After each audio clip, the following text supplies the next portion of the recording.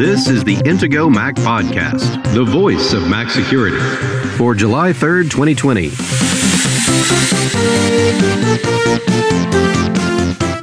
The story of a man-in-the-middle attack on a cell phone. Google Analytics gets a pass in macOS Big Sur. Is TikTok spying on you? And Josh explains ThiefQuest ransomware for the Mac.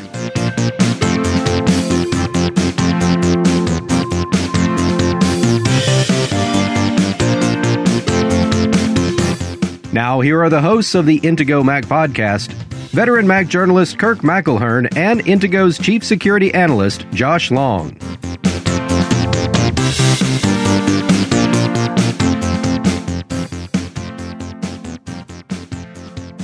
Hey, Josh, have you ever wondered if, like in the movies, they could hack your iPhone just when you visit some random website? Yeah, most of the time when you see something like that on TV or a movie, it's kind of a little bit fanciful, I guess you might say. A lot of times they don't really show these things. They don't depict them in a way that represents reality. Well, we've got a story it's about 2 weeks old. It's from The Star in Canada. And the story is that a journalist's phone was hacked by a new invisible technique. All he had to do was visit one website, any website. Now, you're going to explain this, but it's not just a random journalist. This is someone who was in the crosshairs of nation states. This involved like vans and remote servers set up and stingrays, and you can explain what a stingray is. And essentially, even though he had an iPhone, all he needed to do was go to a website, and this nation state could hack his phone. That's right. Basically, what's going on here is that if somebody is in a privileged network position, so generally this means that it's your internet service provider, or in the case of a mobile phone, of course, that's your phone network. And if somebody has access to that network, then theoretically they could intercept any internet communications to or from your device. So if you have any network request that goes over an unsecured protocol like HTTP, for example, then that could be intercepted and modified in transit. And it could be maliciously modified. So what seems to be going on here is that they're talking about this scenario where somebody is able to inject themselves so that whatever traffic is going to and from this particular journalist's phone, if there's anything insecure, that it can automatically be written on the fly to inject some malicious code. So let me give you an example. So let's say that there's some special vulnerability, and this would have to be a 0-day vulnerability unless you have a really outdated phone that doesn't run the current version of iOS. But if you have an outdated phone, or if someone has some brand new vulnerability they bought on the black or gray market that Apple doesn't know about yet and hasn't patched, then they can use that vulnerability to basically infect your device. And they'll do this, of course, in a way that you won't know that your device is infected. And of course, there's no antivirus software for iOS. Thank you, Apple, for making sure that that's something that can't be done. And so you have no way to know that you're infected. And it sounds like that's what they're describing in this article. They talk about, as you mentioned, Stingray, which is sort of a man in the middle, a way for somebody to park in a van outside. And if they're closer to you than your cell tower, then they can basically become a proxy, a man in the middle, that's able to then tamper with your traffic, going to your phone. It's a fascinating story. And in fact, we're going to do an episode in a few weeks talking about how hacking is portrayed in the movies and on TV. And this is actually, we see things like this in movies and we say it's fanciful and ridiculous, yet it can be done. It's true. I mean, most of the time, it's not going to happen this way. It is, again, very sophisticated equipment. You need to have access to vulnerabilities that cost lots of money, like, $250,000 often or more than that. So this is not something that like your average, a bad guy is going to be able to do and use against you, but it is something that actually can be done in very specific circumstances with the right equipment and with enough money. Okay, we've got a couple of Google stories. Now, we mentioned in the previous episode about some new features in iOS 14 and macOS 11, Big Sur. One of them is the tracker blocker in Safari, and both on mobile and on the Mac. And over at Six Colors, my colleague Dan Morin points out that Safari 14 will not block Google Analytics. The reason is that Google Analytics is a first-party analytics platform. Now, the main reason that Apple is blocking trackers is because it's trackers that are sharing data with others, particularly ad networks. Google Analytics, while it does hook into Google's ad network, DoubleClick and others, it's often used by people just to track the traffic coming into their website. Intego uses Google Analytics because you know which pages people visit, how long they stay for. Is Google Analytics malicious? Is it a tracker as such? I don't know. What do you think? I personally don't think that Google Analytics is malicious. And yeah, it is a tracker or can be used for tracking purposes, I suppose. But most websites that use Google Analytics are using it so they can get some basic demographic data about the type and quantity of people that are accessing their site. So it's not designed with malicious intent by any means, but it's certainly understandable that a lot of people would want to block trackers because the whole idea of somebody, especially a big company, knowing every place that you've been online, it sounds a little scary. The way that Google Analytics is supposed to work is that basically it gives some visibility into who's visiting a website so that the website operator will have access to that information. And of course, the problem that people have is that obviously Google has access to that same information. Right. And Google gives this away for free in exchange for collecting that data. True.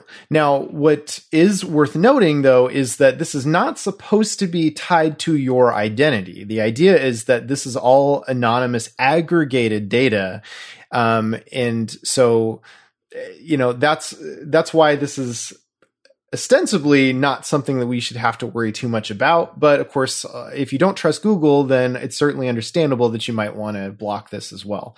So the whole thing that we were talking about last week, where Apple actually showed in a screenshot that they block Google Analytics, well, yeah, they kind of sort of do, but it's more Google Analytics will still be able to function the way that it does for website operators. They'll still be able to get the data about people visiting their site. It's more that in certain circumstances, yes, Google Analytics might be blocked, but it's not going to be at the level where it's going to shut down all of Google Analytics operations. Right. Another Google story we have on the Next Web, the Google will now auto-delete new users' history after 18 months by default. There are some settings in Google where you can choose to auto-delete certain types of history, your web activity, app activity, location history, YouTube history. And up until now, you had to manually choose to delete it. You have three options. You can either not auto-delete it after 3 months, or delete it after 18 months. I think Google deleting it at some point is good, but it kind of might be better if they automatically deleted it after 3 months. Right. And it's a step in the right direction, right? I mean, originally this was, by default, it was just don't auto-delete any of my history. It's certainly a lot better that they're changing this to 18 months. I think the reason that Google is changing this to 18 months is because it's like, well, that's still a lot of time that that they can go back and they can make those correlations that they want to make behind the scenes. And so 18 months is plenty of data as far as Google is concerned, right? They do also give an option for auto-delete activity older than 3 months, as you mentioned, which I think that's probably a little more reasonable. 3 months is still a lot of time because, if you think about it, you're probably visiting the same places at least monthly, if not, weekly in many cases. So when it comes to location history, 3 months worth of data is still enough to pretty much know every place that you've been. But it's better to have it set to auto delete activity older than 3 months than to not have it ever delete this activity. So we'll have an article on the Intego Mac security blog explaining how you can change this setting, and also a link back to an older article I did early this year about all sorts of Google security and privacy settings. So TikTok is we don't have a Zoom zinger, but we have two TikTok titillating, what could we call it for TikTok? About a week ago, after the iOS 14 betas were released to developers, some people found that TikTok was reading the clipboard every time you would type anything. So apps can read the clipboard. Apps can look at what you've copied because otherwise you couldn't paste them into the apps, right? They have access. But TikTok was doing this automatically, and iOS 14 pops up a little warning when an app reads your clipboard to let you know that this is happening. So TikTok has said that they're going to stop reading user clipboards after this has been discovered. But it also turns out that TikTok has been doing all sorts of data collection and spying, and TikTok doesn't sound very secure. Where do we begin with this? So, yeah, it turns out there's a lot more than just checking out what's on your clipboard. Some of the other things that it was caught doing, there was somebody posted about some reverse engineering work that they had done to try to figure out all of the things that TikTok is doing. And some of this is not terribly surprising really a lot of apps do some of these things. They can tell what phone hardware you're using. They can tell information about the network that you're using.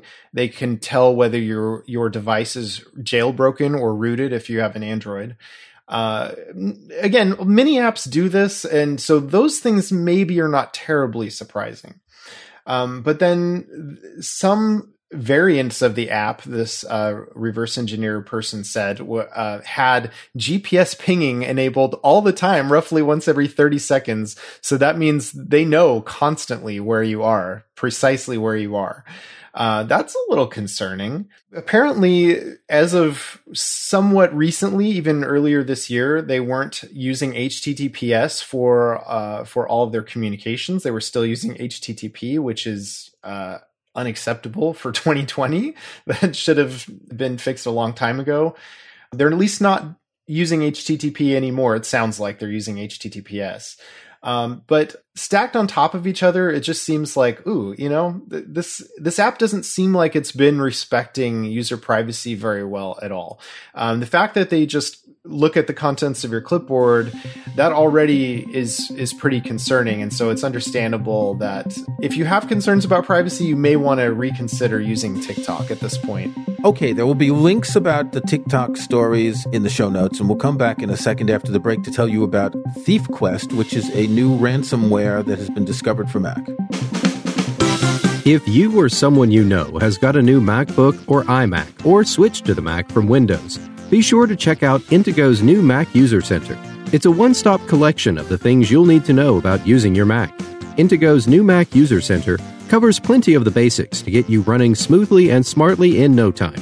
Of course, one of the first steps you'll want to take is to install Mac security software from Intego to keep yourself protected. And right now, Intego Mac Podcast listeners can get 40% savings on Intego software, including Mac Premium Bundle X9. Mac Premium Bundle X9 is a suite of terrific Intego software that includes the antivirus, anti-phishing, and anti-spyware protection of Intego Virus Barrier, home and hotspot firewall security from Intego Net Barrier, parental controls for peace of mind from Intego Content Barrier, and much more to help protect, secure, and organize your Mac. Download the free trial of Mac Premium Bundle X9 from Intego.com today, and then use the promo code PODCAST20 at checkout to save 40%.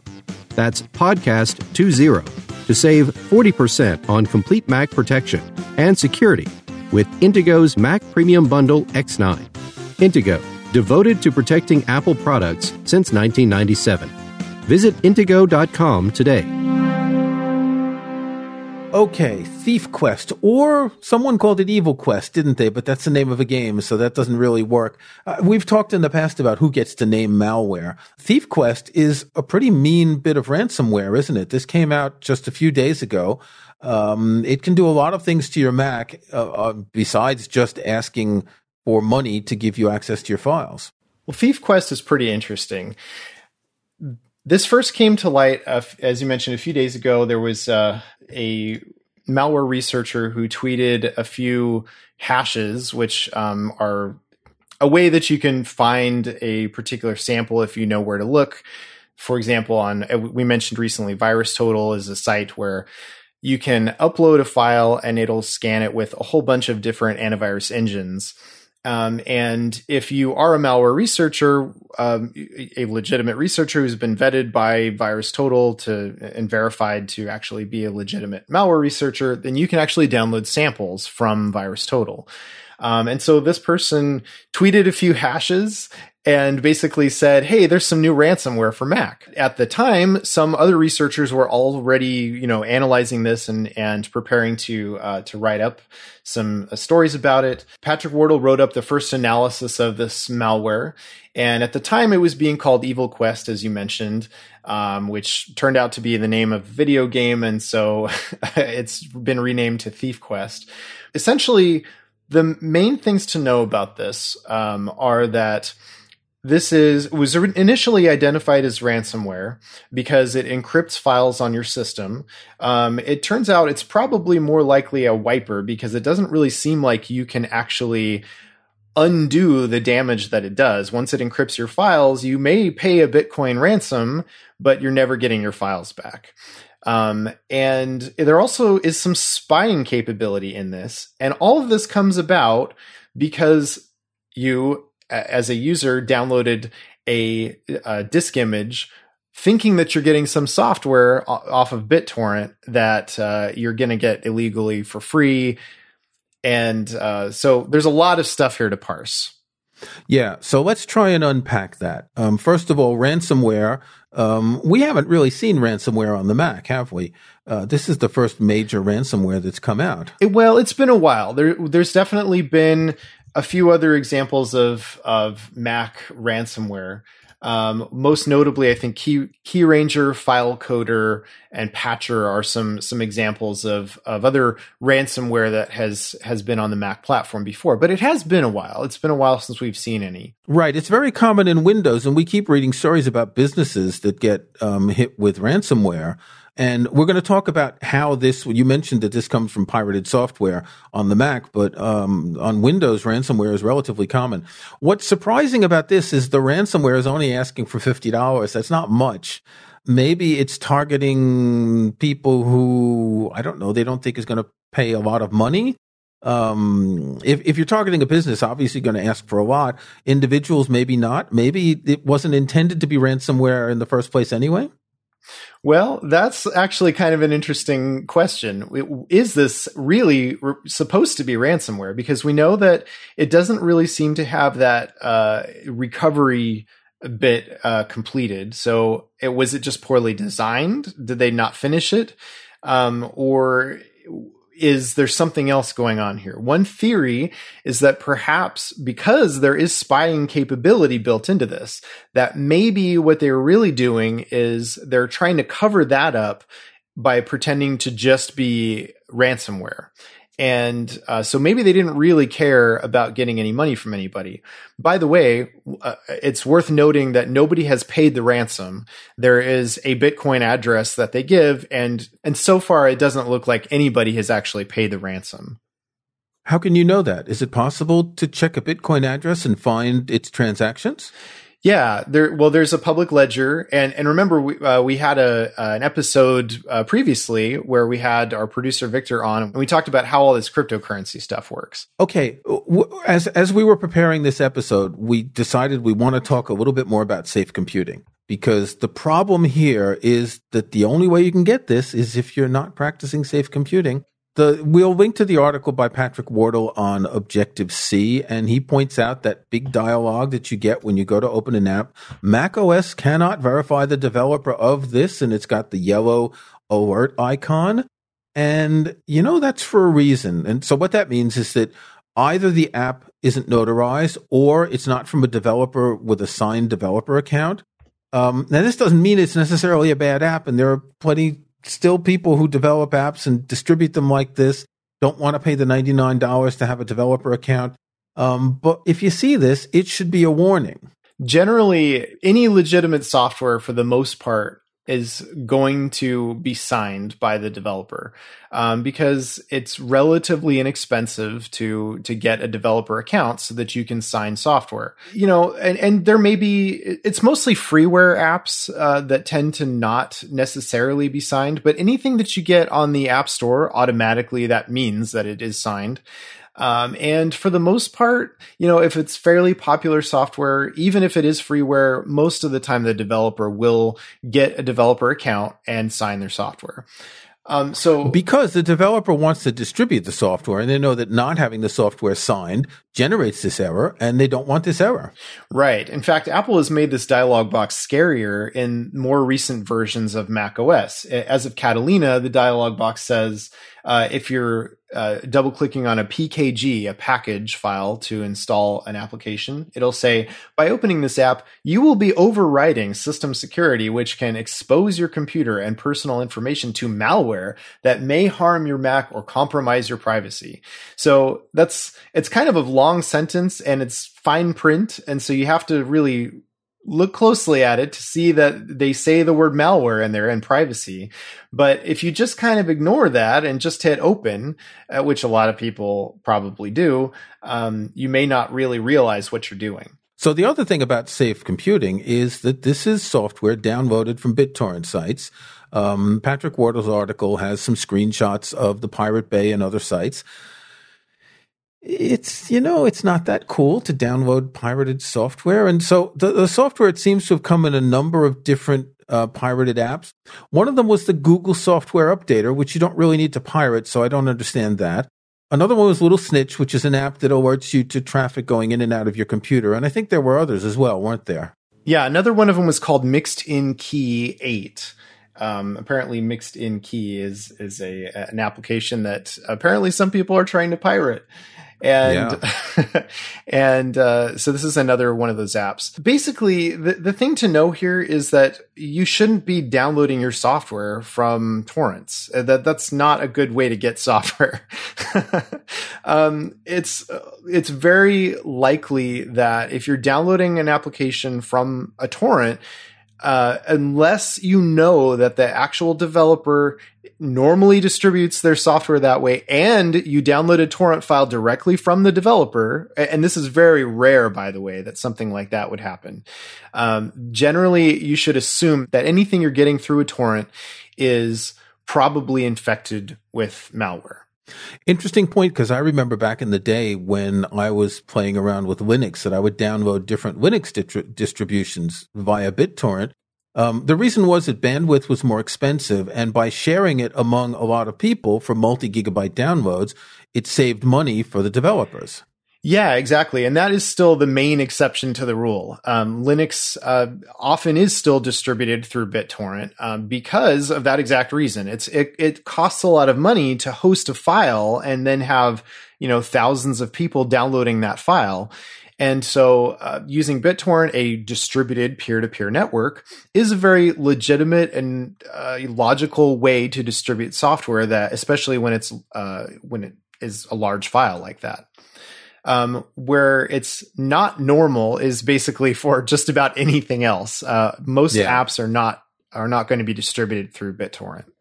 No, they're not. So there's a lot here to pay attention to. We don't want to say that if you get caught by this malware, you've been doing something nefarious on your own, but that is the way it is now. You're not going to get this from legitimate apps.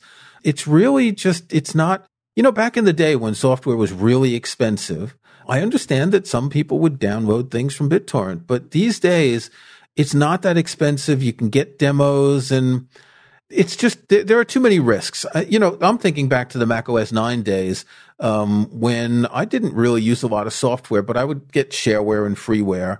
And we weren't worried so much about malware at the time. We had that app Disinfectant that protected us against most things.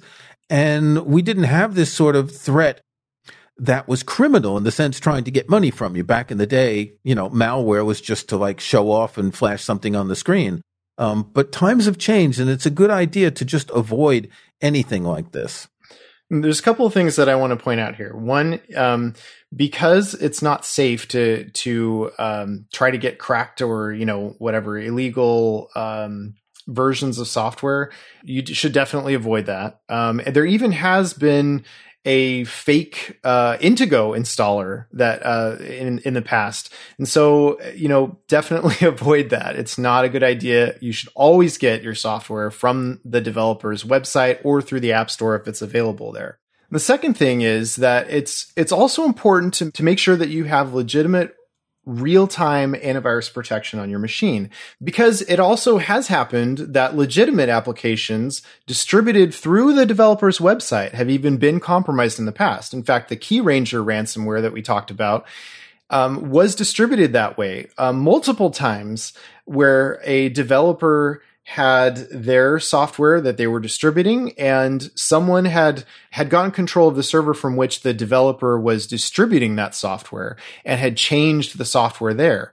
So it actually can happen that even when you're downloading legitimate software from legitimate sources, it could still be compromised. And that's why it's really important to just not write this off as, well, I never do anything bad, so I don't need antivirus software. It's there to protect you, just like an airbag in a vehicle. Most of the time, you're probably not going to need it, but you're really going to be grateful that you did have it when you run into a situation like that. Okay, well, that's enough for now. We'll have some information on the Intego Mac Security blog. It's worth pointing out that Intego Virus Barrier X9 protects against this new ransomware. Links in the show notes, articles on the blog. Josh, until next week, stay secure. All right, stay secure. Thanks for listening to the Intego Mac Podcast, the voice of Mac security, with your hosts Kirk McElhearn and Josh Long. To get every weekly episode, be sure to subscribe at Apple Podcasts or in your favorite podcast app. And, if you can, leave a rating, a like, or a review. Links to topics and information mentioned in the podcast can be found in the online show notes for the episode at podcast.intego.com. The Intego website is also where to find details on the full line of Intego security and utility software. Intego.com.